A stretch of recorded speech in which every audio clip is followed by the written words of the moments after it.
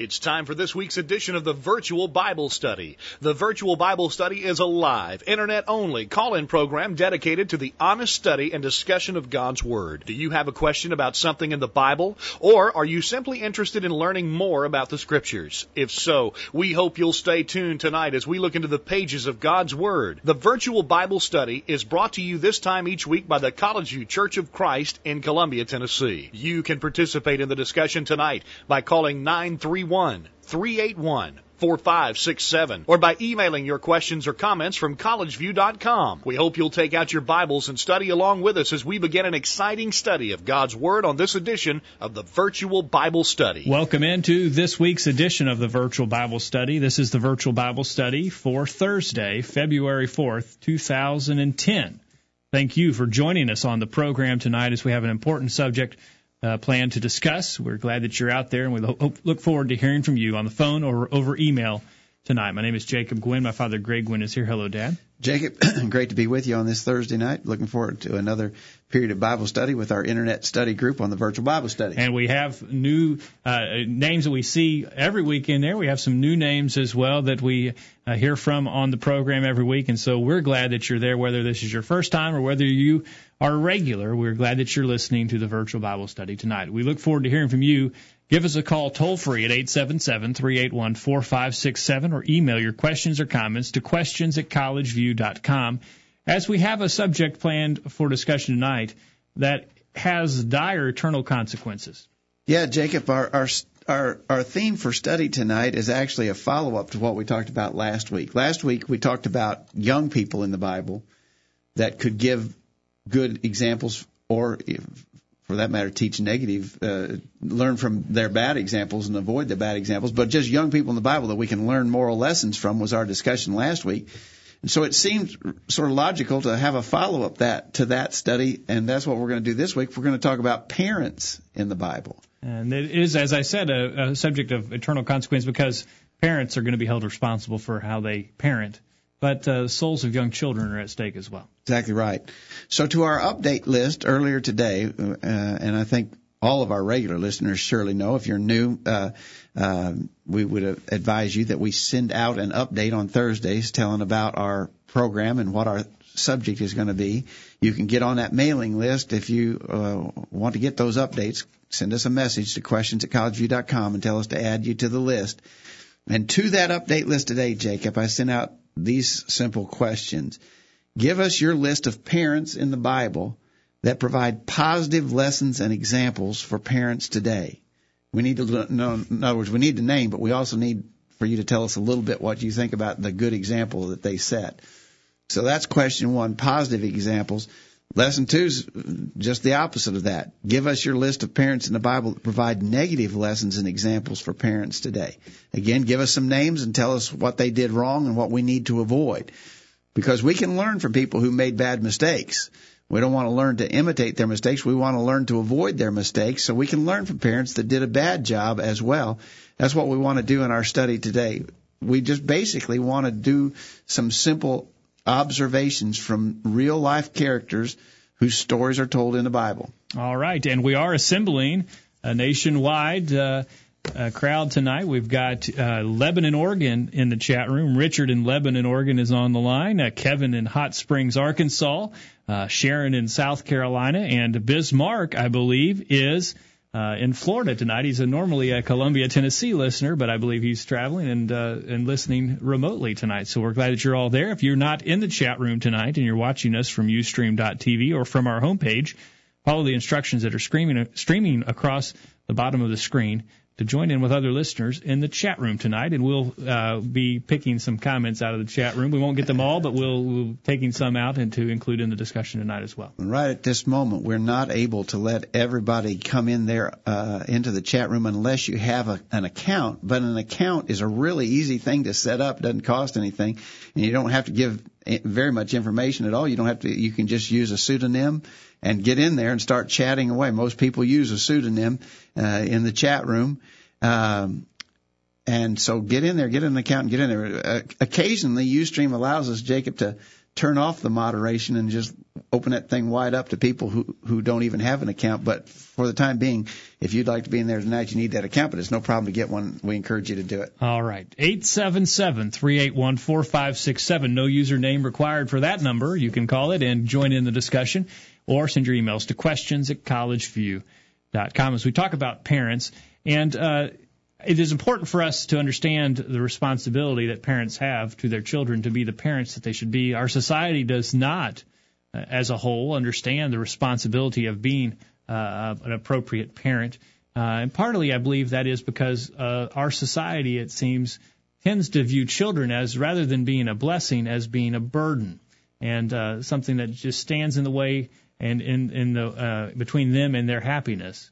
Yet the Scriptures paint an entirely different view of children, and the Scriptures don't tell us that children are not a burden or some type of plague, but instead children are a blessing from God. Exactly right. They need to be viewed that way. I think that's a big problem in the world today. I'm not talking especially concerning Christians, because I think Christians generally have a good understanding of the blessing that children possess and bring to our lives. But in the world in general, I think there's lots of people do not understand and do not appreciate the blessing that God gives in children. In a couple of references from the Scriptures that just emphasize this idea. When Jacob was returning, you remember he'd had to sort of run away because his brother Esau had said, "I'm going to kill him." And so he'd spent a number of years away, and he's coming back. And as he approaches, of course, he's scared to death that Esau will follow through with his threat to kill him. It's a threat that now is, I would say, I guess it's probably a 15-year-old threat at least at that point in time. But Jacob is afraid, and so as he's approaching Esau, he is surprised that Esau welcomes him graciously. And in Genesis 33, verse 5, it says, he lifted up his eyes and saw the women and children and said, Esau saw all these women and children who were with Jacob. And he says, whose are those with thee? And Jacob said, the children which God hath graciously given thy servant. So Jacob had the right view that these children were a blessing that God had bestowed upon him. Along the same lines, Psalm 127 expresses similar sentiment. In the 127th Psalm, beginning of verse 3, we read, Lo, children are a heritage of the Lord, and the fruit of the womb is his reward. As arrows are in the hand of a mighty man, so are children of the youth. Happy is the man that hath his quiver full of them. They shall not be ashamed. They shall speak with the enemies in the gate. The Scriptures, again, tell us that children are a blessing from God, not something to be looked at as a burden or some kind of struggle you've got to deal with. They're a blessing from God, and we need to understand that. So if that's a true statement, and it is, that children are a blessing, then it should be very important to all who are parents that they deal with this blessing from God in the very best possible way. In other words, this is not a job to be taken lightly. This is not something to be disregarded or done haphazardly. We need to know the very best things that we can do to bring those children up right. All right. And it is important for us to understand that. Hopefully tonight's discussion will facilitate some of that understanding as we look to the Scriptures for instruction, and specifically we look to the Scriptures for examples. Yeah, we're looking for your suggestions to us. Remember, we're looking for positive parental examples from the Bible, and we're looking for negative parental examples from the Bible. Send us your list. Let us know some names and some details that will sort of fill in the blanks. What can we learn from parents in the Bible? This is the second week that you've been rather open-ended with your questions that you've posed. We can go anywhere you want to go. We don't have any fixed topics that we want to cover. We'll go anywhere you want to go. If you have some parents that you look to as examples that are positive or negative in the Scriptures, share them with us. We have a suggestion in the chat room we may get to in a little while. Kevin says we should look at Joseph and Mary as good positive examples in their raising of Christ, and so we'll look to that hopefully, and we'd like to hear from you. And Kevin sends in Samuel's mother, Hannah, as dedicating him to the Lord, and certainly she was a good example. I like what she said in 1 Samuel chapter 1, verse 28, Therefore also have I lent him to the Lord. As long as he liveth, he shall be lent to the Lord, and he worshiped the Lord there.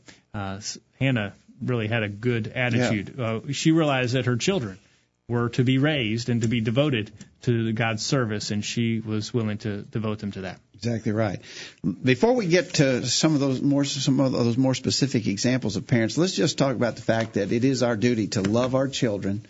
Titus 2 verse 4 says that the older women were to teach the younger women to be sober, to love their husbands, to love their children.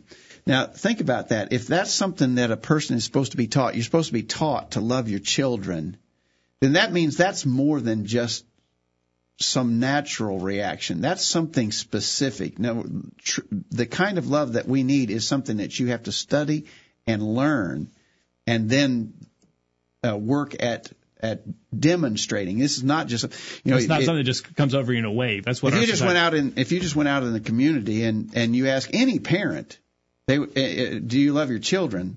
They're going to say yes, but they don't have this kind of love that Paul was talking about there in Titus chapter 2 verse 4, when it's a love that is learned. You teach it to people, they learn that kind of love that God wants you to have. And you can look at parents and you can tell that they don't love their children by the way that they're raising them. Exactly. Now, they may say, oh, I love them, and they may have some type of emotional attachment to their children, but they don't truly love them like Titus is telling us to love them because of the way that they're raising them.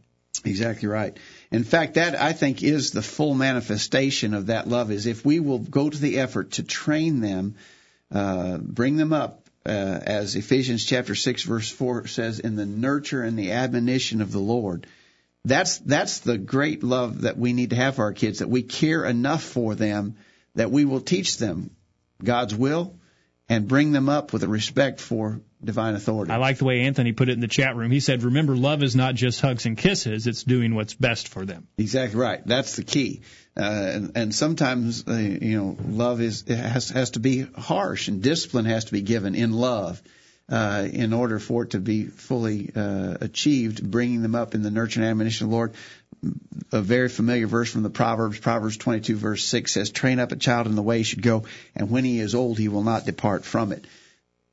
We have, as parents, we have sort of a narrow window of opportunity that we need to realize. We've got to be working early in a child's life, because I really think if you, and recently in a Bible class here we were talking about this, if you were to chart, I don't have anything to write on here, but if you were to chart parental influence versus time, it starts out, when you have a newborn in the house, the parent has all control over what that child does. The parent is fully in control. And as that child grows older, that parental influence decays away. Hopefully we'll always have some influence over our kids, no matter how old we are or they are, but you're going to have a lot less influence as time goes on. Your maximum influence is in the early years of life, and that's when parents have to especially pay careful attention to their duties to bring their children up in the fear of God. All right. 877-381-4567. Questions at collegeview.com. If you're just joining us on the program tonight, we're talking about parents in the Bible, a follow-up to our program last week in which we discussed young people of the Bible. It is a natural follow-up to this week to talk about parents in the Bible and the good examples of parents and bad examples. And so if you have any parent that strikes you as being someone who would be a good or a bad example, send that in. We can talk about it. We don't have a fixed outline that we're going to go by tonight, so we're just taking your comments, and we'll add ours in as well as we go. 877-381-4567 or questions at collegeview.com. And if you're watching our video feed tonight, join in the chat room. Follow the instructions that are at the bottom of your screen, and you can join in a chat room with other listeners on the program tonight. Jacob, just a minute ago I was mentioning that proper love is going to cause us to discipline our children. I got a few verses here from the Proverbs on correcting our children. Let me read them real quick. Proverbs 13, verse 24, he that spareth his rod hateth his son. Notice that would be the opposite of love, right? If I spare the rod, I hate my son. But he that loveth him chasteneth him betimes. Proverbs 19:18, chasten thy son while there is hope, and let not thy soul spare for his crying. Again, notice a window of opportunity while there is hope, while you have time to do it.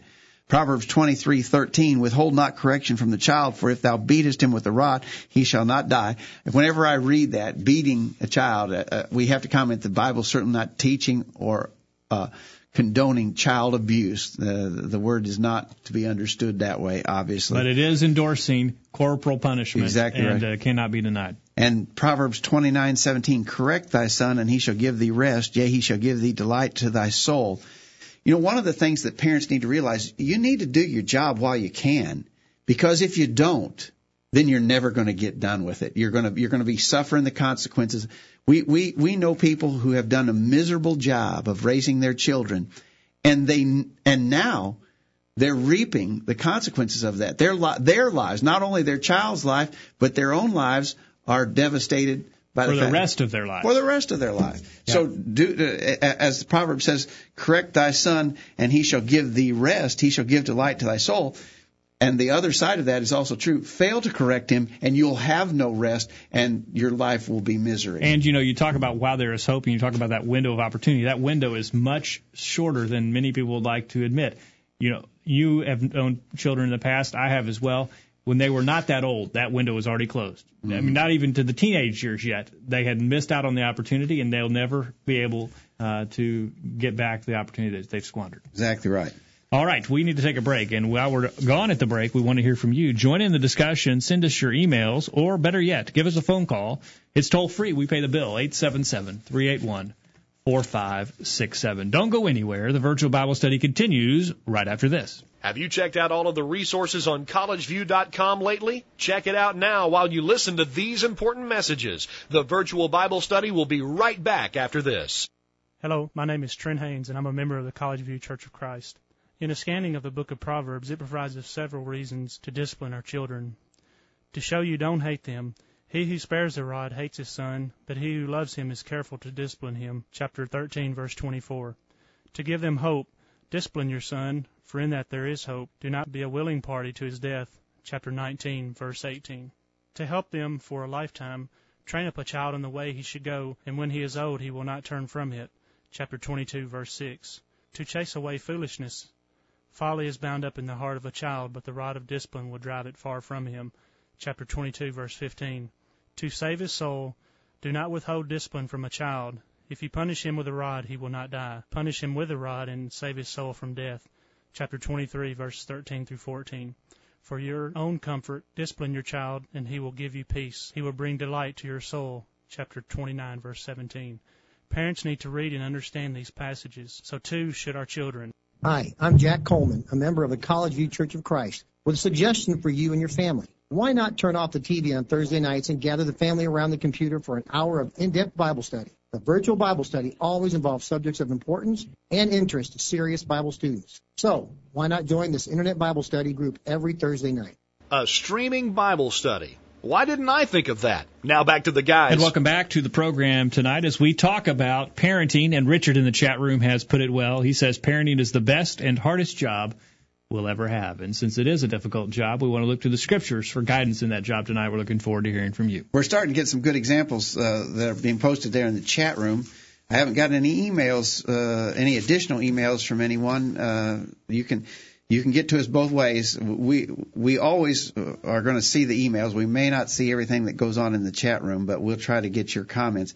Let's start off, Jacob, on some of these good examples from the Bible that will help us, give us encouragement to do our job well. I want to start out with one, Jacob, the man Abraham. And Abraham, a statement was made about Abraham in Genesis 18, verse 19, that I just think is very remarkable. Yes. God says concerning Abraham, I know him, that he will command his children and his household after him, and they shall keep the way of the Lord to do justice and judgment, that the Lord may bring upon Abraham that which he hath spoken of him. I'm telling you, what a wonderful thing that God had that kind of confidence in Abraham. That's obviously had indicated that Abraham had established a track record of doing things right, doing things well.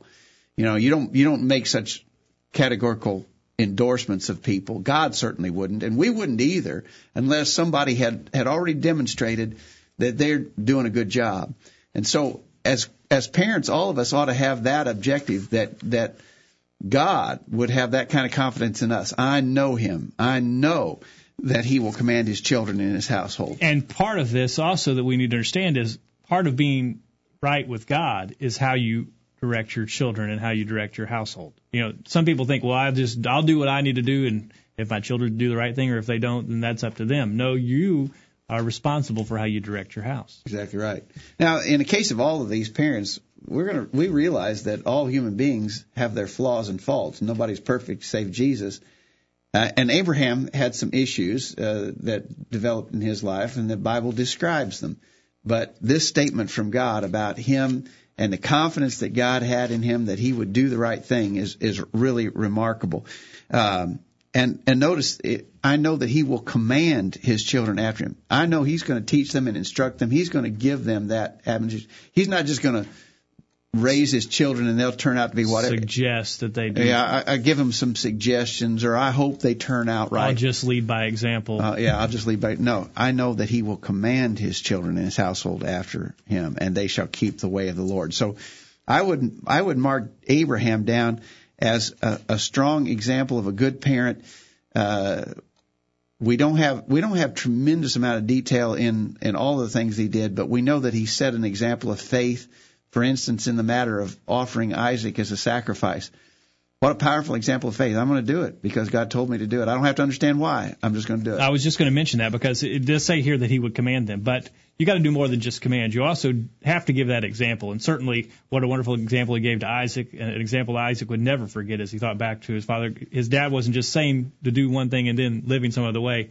He was committed to living that way himself and giving the good example. Exactly right. 877-381-4567. Questions at collegeview.com. The phone line's open. We want to hear from you, or send in your emails to questions@collegeview.com as we talk about parents and the challenges that parents face today. I don't know if we can keep these all in chronological order or not, Jacob, but in the chat room was suggested Noah as a positive example. And I think that's a pretty good one to consider. In our day and time, the world is so bad. And I think we tend to offer excuses for ourselves in lots of areas. But one area that a parent might try to excuse failure is by saying, well, I'm not doing a very good job with my kids, or I didn't do a very good job with my kids. But, man, look at the world we're trying to raise our kids in. Look how bad it is. No wonder I couldn't do better. Well, we certainly live in an evil time, but we're only kidding ourselves if we think it's worse now than it's ever been. Sure. Yeah. And think about Noah. In the case of Noah, there wasn't another righteous family in the whole world. Yep. But Noah was able to raise his boys and raise his boys to the point that they would choose wives out of that wicked world and influence them. Right. And save his household from the flood because he feared God.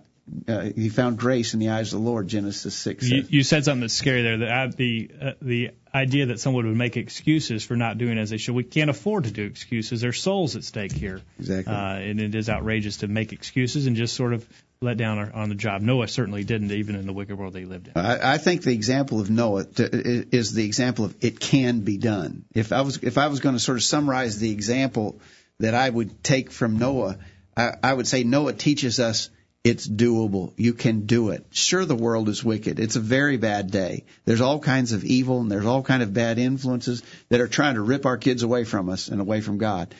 But you can do a good job, and Noah is proof of the fact that it can be done. The world today is not as bad as it was in the days of Noah, and yet he was able to raise his boys faithfully. And I think one really powerful point about how much emphasis was placed on that was that those boys had to have married girls from families that were not righteously serving God, and yet they were able to bring them in to the family, and they were saved as well. All right, 877-381-4567, questions at collegeview.com. Need to give a shout-out to John in the chat room tonight. He's been listening to the program, I guess even viewing the program, on his cell phone out in Oklahoma City tonight. So glad to have you on the program tonight, John, as well. Let us know your thoughts. Again, we will try and monitor the chat room, but a guaranteed way to get your thoughts known to the group tonight is to send us an email or, better yet, make a call to 877-381-4567. Well, we're not in chronological order already. Noah would have been before Abraham, obviously. Yes, he would have. So we're already out of order. Let's pick up another Old Testament one, Jacob. Job is another good example of a parent who made an emphasis on his children. And there's a real interesting statement in Job chapter 1, verse 5, when, at the start of the book of Job, it's just describing his righteousness and how he lived his life before all the calamities began to befall him. And in Job chapter 1, verse 5, it says, it was so when the days of talking about his children, when the days of the children's feasting, the children would get together for various feasts, and when the days of their feasting were gone about, that Job sent and sanctified them, and rose up early in the morning and offered burnt offerings according to the number of them all. For Job said, it may be that my sons have sinned and cursed God in their hearts. Thus Job did continually. We remember that during that patriarchal age, the heads of the families, the patriarchs, served as the family priest. And Job was really concerned about his children being in a right relationship with God. He didn't want to leave anything to chance. Notice he would make sacrifices because he said it may be. He didn't know that there was necessarily a problem that needed to be covered, but he didn't want to leave anything to doubt. And so he would offer sacrifices just to be sure, just to be safe with his kids. And I really believe that's the way we need to approach raising our kids in this day. I'm not going to leave anything to chance. I'm going to go the extra mile. I want to be definitely sure that I'm doing all I can to ensure their spiritual well-being, that they'll be in a right relationship with God. All right. A lot of times, though, we look at Job, as you said, making money to make sure, be safe. A lot of times, though, don't you hear parents say, well, you just can't win them all, or you just, you're not going to be successful at everything, and just sort of giving themselves an out on a lot of different things? I think so. And I've talked to parents who said, well, I did the best I could. And yet, the evidence is pretty obvious that they didn't put the emphasis on raising their kids that they should have. I think that's a dangerous statement to ever make in regards to anything, parenting or anything else. I did the best I could. No, I didn't do the best I could. I could have always done better. I need to do better. Anybody who says I did the best that I could doesn't realize wasn't being very. That's not an honest evaluation. Exactly right. All right, 877-381-4567. Give us a call tonight as we talk about parents. All right, a lot of chatting going on there in the chat room, and you do well to get involved in that. Jacob, we're still under moderation, I guess. We are for the time being, but we're getting close. Maybe if we get a few more listeners in there, we can who are signed in. It seems to be there's some limit as to the number of people. And the more people that we get in, the more likely it is that we can turn off the moderation. So okay. We're still getting some suggestions, and we're interested in your suggestions as to people who were good and bad parents. We're going to talk about bad parents later in the program. Right now we're trying to get some good examples. And Jacob, just before our mid-program break here, let's just emphasize again about Hannah. That was one of the first suggestions that came in the chat room, that Hannah was a good example.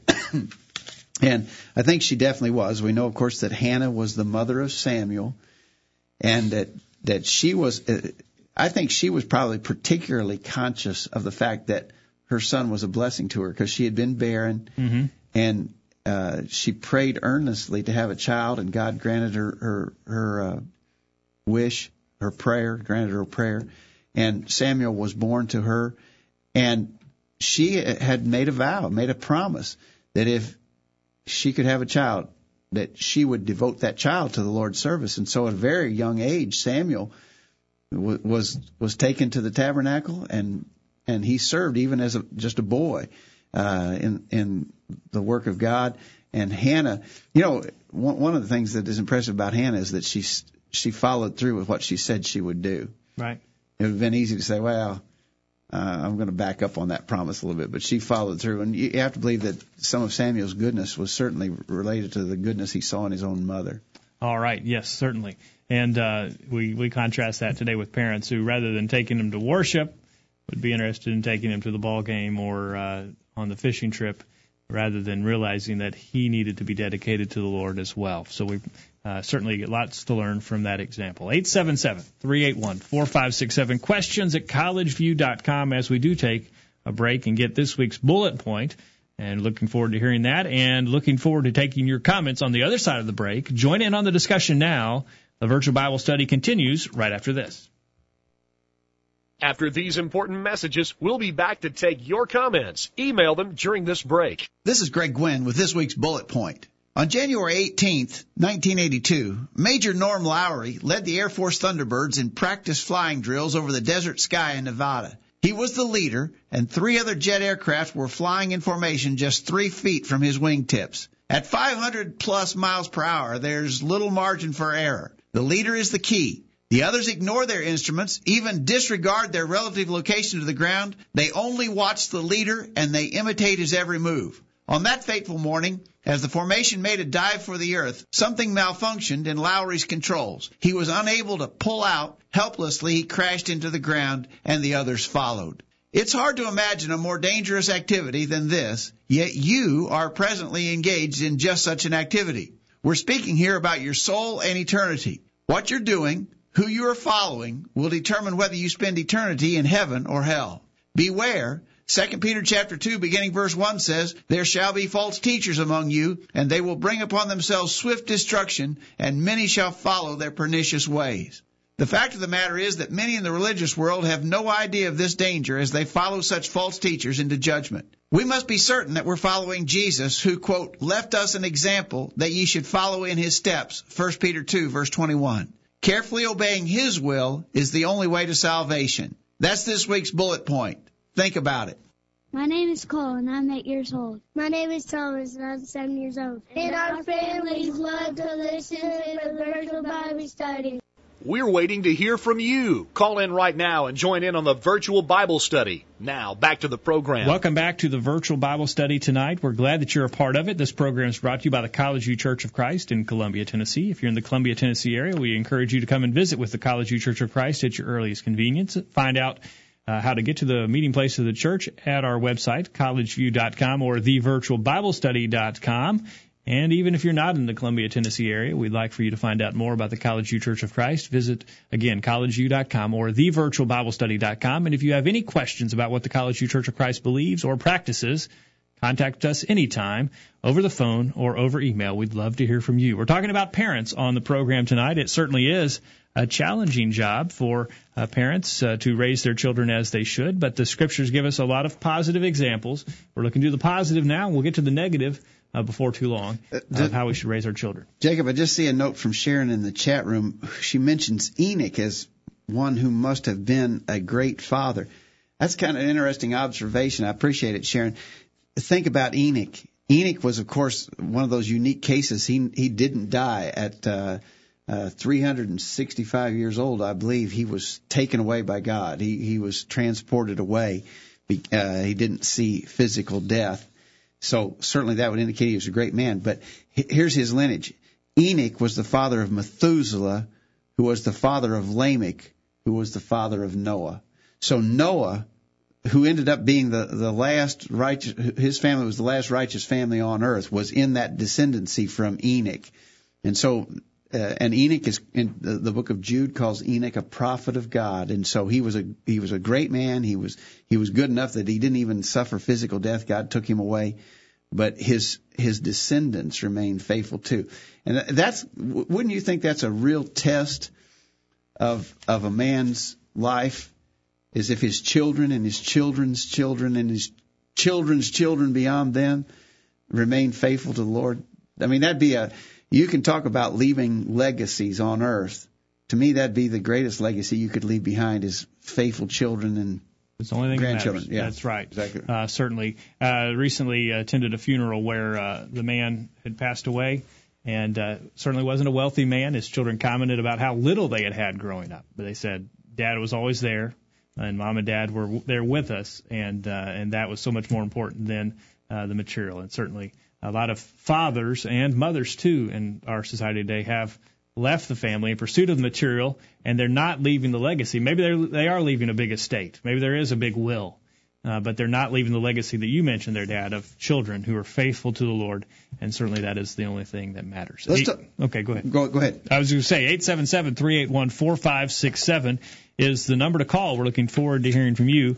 questions@collegeview.com is the email address to use, or join in the chat room. Several listeners in there. Lots of chatter going on tonight, so you would benefit by hearing that as well. Got an email from Joshua in Kokomo, Indiana. Joshua, thanks for participating in the virtual Bible study.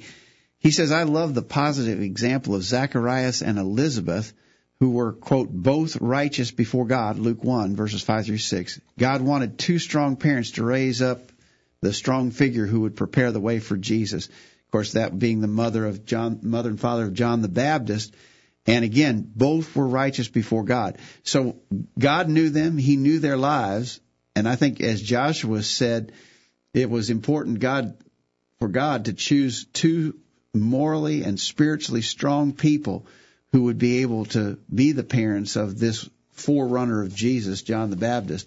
And he chose Zacharias and Elizabeth. So there's an example again of some people. God knew them. And of course God knows us all, but he had confidence in them that they would do the right thing in raising their child. And we ought to comment while we're talking about these positive examples, where we've not talked about anyone yet who was born a good parent. You know, a lot of people think that you're just born a good person, you're just born a good Christian, it happens to you or it doesn't. No, these are people who gave themselves to the Lord in doing his will, and it wasn't something that they were just born with. And certainly it's within all of our abilities to be what God would have us to be. Yeah, I think that's a good point, that nobody is this is not innate ability. This is not something that you're born with. This is something you've got to develop. But I tell you something that is also a kind of a terrifying thought is that as parents, we are establishing the role modeling that our children will use when they become parents. So if we're doing a good job as parents, then our children are going to see that and that's going to serve as the principal basis upon which they become parents later on. The job training, sort of. They're watching, they're learning by our example. The scary thing, though, is on the other hand, then if we do a bad job, then our kids are going to learn that bad example from us too. All right, it's certainly so. 877-381-4567. The line's wide open. It's been quiet tonight, but we'd love to hear from you. Send us an email to questions@collegeview.com. What are your thoughts about children and parents who are raising their children? What are some good examples of children? Maybe you send in a one-word comment of someone who you think is a good example tonight. You know, all the examples we've talked about so far, Jacob, have been, well, now we just talked about Zacharias and Elizabeth from the New Testament. We've talked mostly about Old Testament examples. Let's look at a couple of more New Testament examples. One that was suggested in the chat room a while back, and I noted it here on my paper, Joseph and Mary, the mother of Jesus. They were obviously people who were committed to the Lord. Again, God chose Mary out of all the available virgins in that day. She was the one chosen to be the mother of the Lord. And so she was an excellent person. And you have to believe that Joseph was also a spiritually commendable fellow. He was, in the matter when it was revealed that Mary was with child, and he knew it wasn't his child, and he was willing to stand by her and accept that reality. He had to be a man of faith as well. We don't see a long story about Joseph. We see him there at the time that Jesus was born. We see him when Jesus was 12 years old, when they were with him in Jerusalem. But you have to believe that Joseph and Mary serve as a positive example of parents.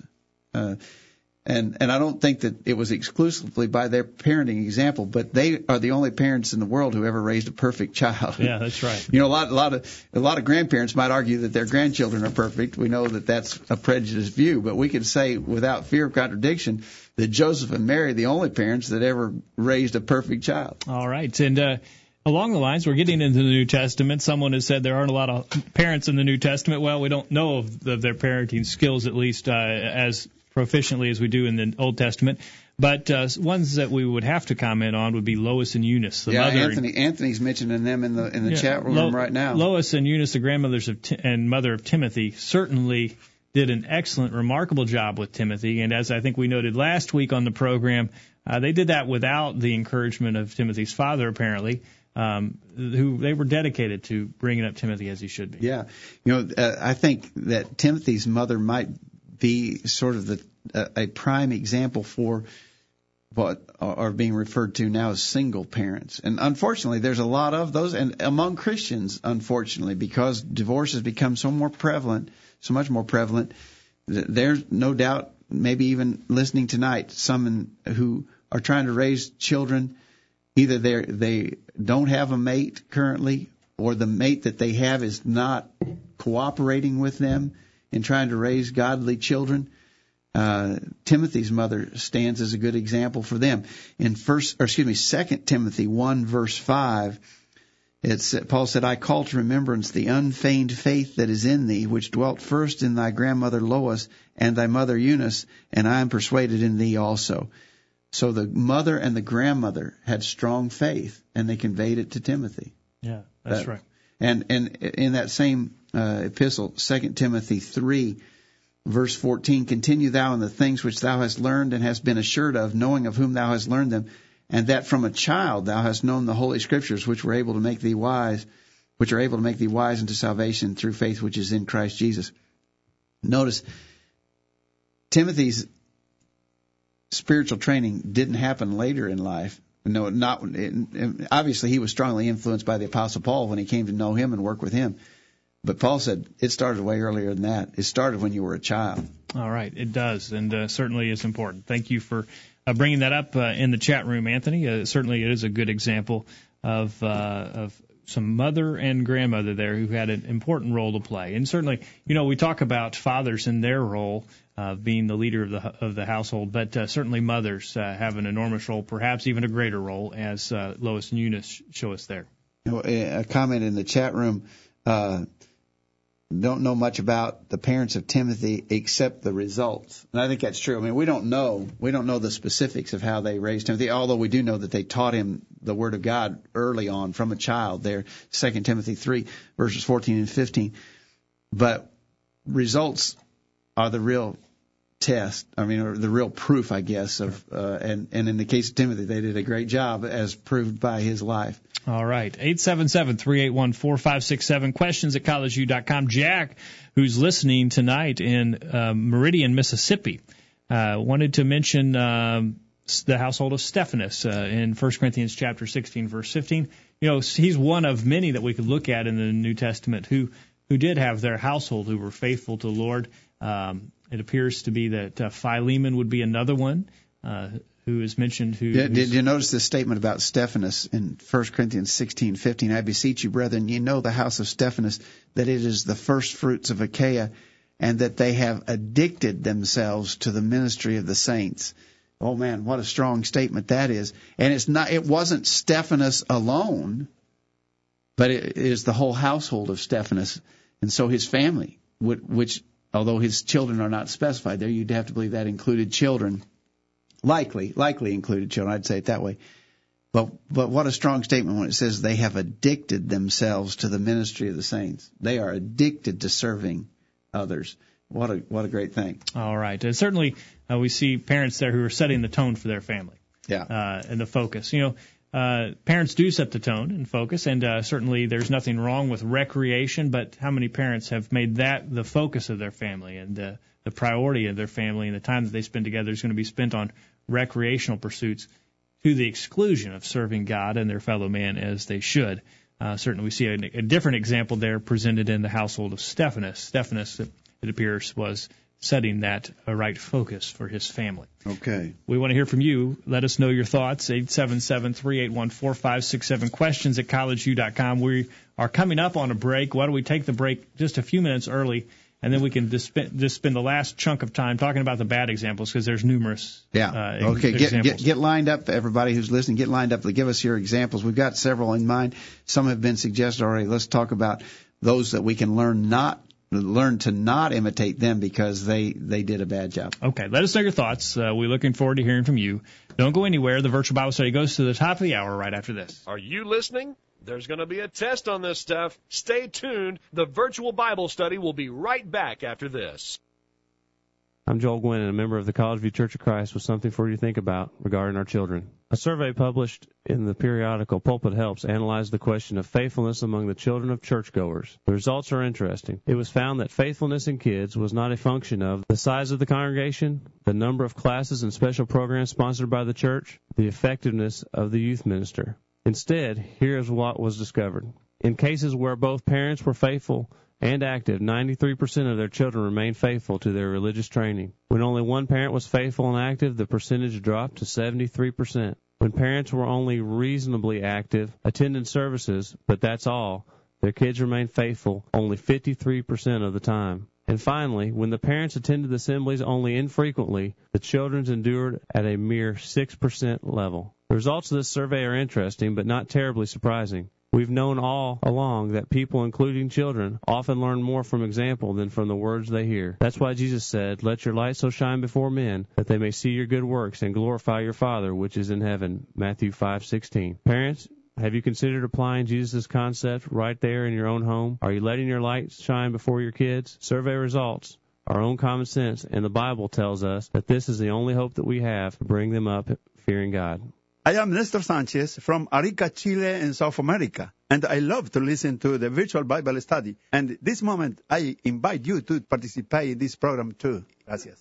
Broadcasting around the world with truths that are out of this world. The Virtual Bible Study. Take it away, guys. And welcome back into the Virtual Bible Study tonight as we discuss parents, and we've talked about a lot of good examples. We want to look at the negative examples in the remaining minutes of the program tonight. If you have a negative example, send it in the chat room or send us an email of people in the Bible you look to as examples of poor parents. And certainly there are numerous parents in the Scriptures who were presented as poor. One of the ones that just stands out, I think, as a bad example of a parent is a man who, by all accounts, I think, was a good man otherwise. I'm talking about Eli in the Old Testament, Jacob. You know, there were commendable things about Eli. He was a one of the judges and a priest of God, and there seemed to be a number of commendable things about Eli, but his legacy, I think one of the main things he's remembered for is what a bad job he did as a parent.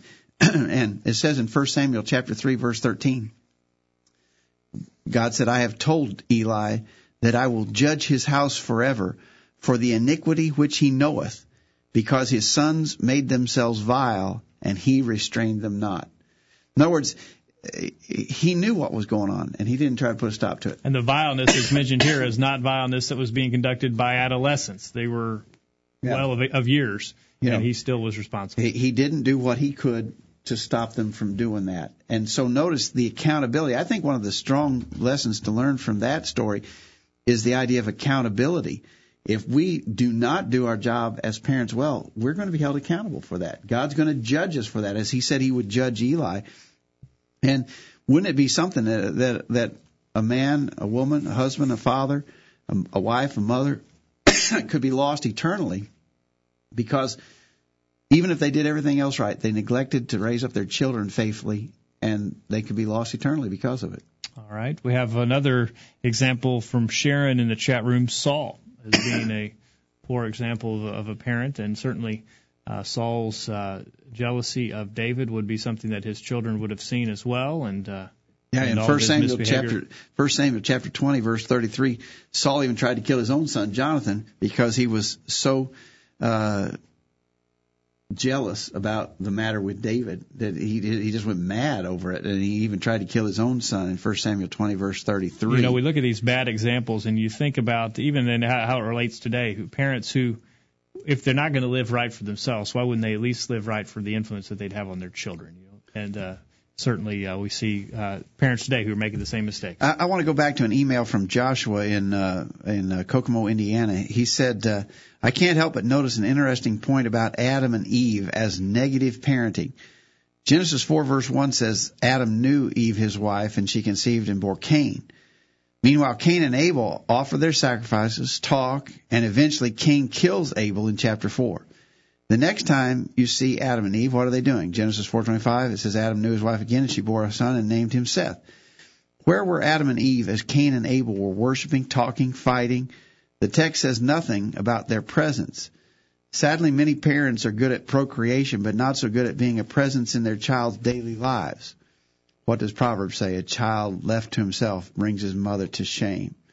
So, I don't know, I hadn't thought about that. It's sort of that's an observation about Adam and Eve that I hadn't really thought about, but it is true that in that episode where Cain killed Abel, where were Adam and Eve in the process of that? They were not in their lives as an influence to protect them from doing wrong. Okay. Certainly we have to be involved as parents. All right. So thank you, Joshua, for those comments. Okay. Lots of comments in the chat room tonight. Sharon's made another good suggestion. She says Manasseh was an example of a poor parent.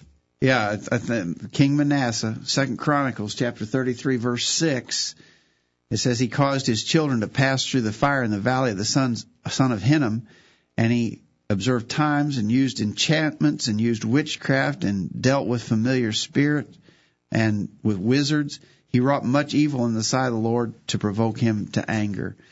So, I mean, here's a parent who even offered his children. That expression, when we read it in the Old Testament, he caused his children to pass through the fire. That means he offered his own children as human sacrifice to idolatrous gods. You can't think of hardly of a worse parent than that, for sure. Exactly right. And then we have one from Neutron John in the chat room. He says Herodias was a poor parent as well. And certainly her example was very detrimental.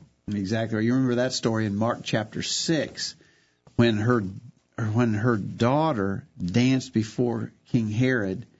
Apparently, the implication, at least, is that it was a lewd dance before Herod and those who were with him, and it pleased him. And he offered her what she wanted. She went to her mother and asked, what should I ask for? And her mother said, ask for the head of John the Baptist on a charger. Mark 6, verse 24, she went forth and said to her mother, what shall I ask? And she said, the head of John the Baptist. So she went back and asked for John to be beheaded. Herod was sad at the request, but he wouldn't deny it because he'd made a promise and he didn't want to be shamed in the presence of others who heard him make that promise. So he did that, and John, of course, was executed at that request. I mean, and of course, Herodias was bitter because John the Baptist had spoken out against their marriage. It was an unlawful, unscriptural marriage. It was sinful. They were living in adultery, and John the Baptist had pointed that out. That's why he was in prison, and that's why he lost his head. And it was because Herodias was so hateful and spiteful toward him. What do you think the influence of that was on her daughter there? Obviously devastating. You know, one that we skipped over in the Old Testament that we could certainly spend hours discussing would be the poor example of Ahab and Jezebel. Athaliah, we see as we study the successive generations beyond Ahab and Jezebel, we see that repeated over and over, the legacy that they left in their poor example to their children and their grandchildren and their great-grandchildren. And certainly, we see that today, Dad. You see families where the children grow up to be very weak at best Christians, and you look back at their parents and you see that it's just a vicious cycle that is repeated over and over again, where parents have left that negative legacy on their offspring. Yeah, I was trying to go back to one that was mentioned in the chat room earlier, and now it's such an old comment that it's gone off the board. But somebody in the chat room had mentioned David, and there were some comments going on in the chat room about David as being a failure as a father. And as good a man was, a man who is described in the Scripture as a man after God's own heart, he did have some real problems in his family. Of course, it was prophesied that he would. When he committed the sin with Bathsheba, and when he murdered Bathsheba's husband, Nathan the prophet said the sword would never depart from his family. In other words, you're going to have consequences of this in your family ongoing. And he did. And, of course, we remember that one of his sons basically raped one of his sisters. And then, of course, Absalom led a rebellion, tried to overthrow his father from the throne. And, there was just lots of trouble in David's family. And you have to wonder, again, David in many ways was a great man, but he because of some specific failures that he had committed and that were well known, his children knew of those crimes and those sins. And maybe the lesson we can learn from that, Jacob, is if we do a generally pretty good job of trying to live a faithful life, but if we let down in just a few points. Right. Kids, I think it's a true statement, a true observation. Kids learn the negative things easier and faster than they learn good things. You can set a good example 100 times, miss the mark once, set a bad example once out of 100 times, and the kids will key in on that one bad example that they saw. That's just reality. And as parents, we've got to be aware of that. We've got to be on our guard then, working overtime to maintain a right example before our children. And in the story of David, that may be exactly the case. All the good that he did, he still had lots of trouble with his children, and it related to some of the bad things he did. Certainly so.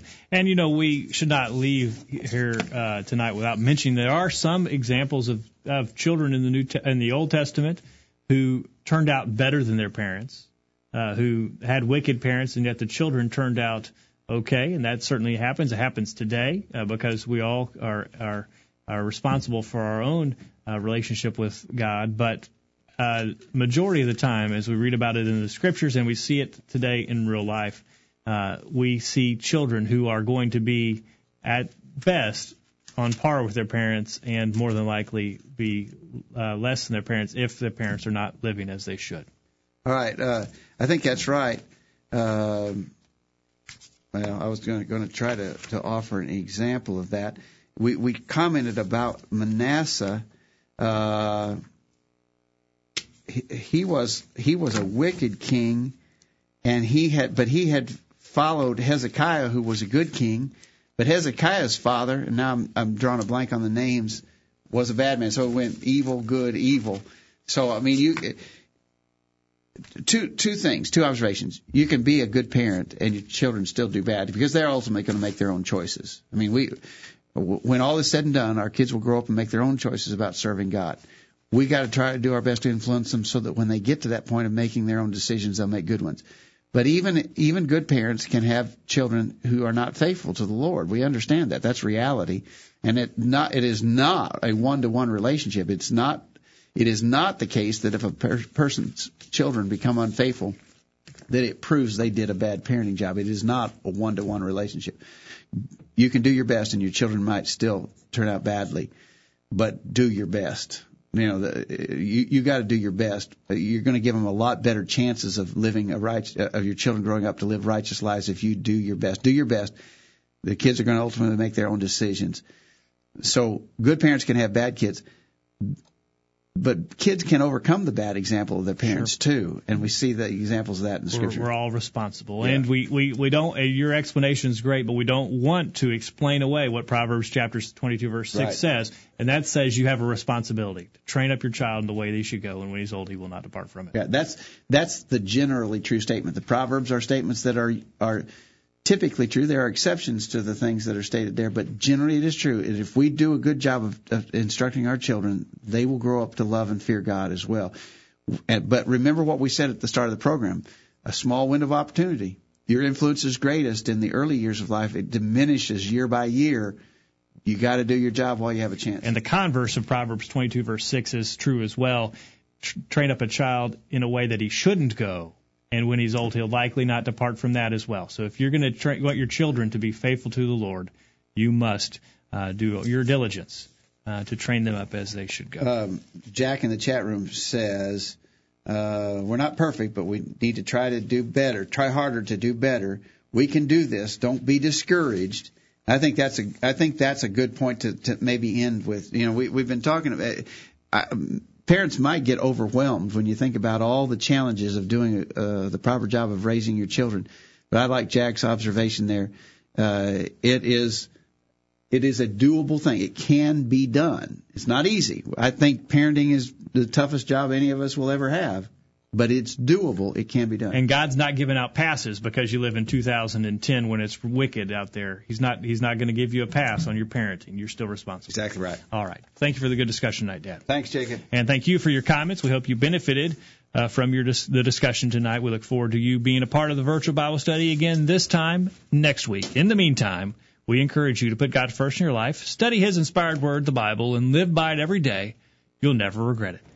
Thanks for listening to the Virtual Bible Study, brought to you by the College View Church of Christ. The College View Church of Christ meets at 1618 Hampshire Pike in Columbia, Tennessee. If you are in the Columbia, Tennessee area, we encourage you to worship with the College View Church of Christ on Sunday mornings at 9:30 and on Sunday evenings at 6 o'clock. The College View Church of Christ also welcomes you to attend their Wednesday night Bible studies at 7 o'clock. If you have any questions about something that was said on tonight's broadcast or would like more information about the College View Church of Christ, please call 931-381-4567. That number again, 931-381-4567. Or for more information on the internet, visit collegeview.com. Be sure to tune into the Virtual Bible Study this time next Thursday for another informative study of God's Word.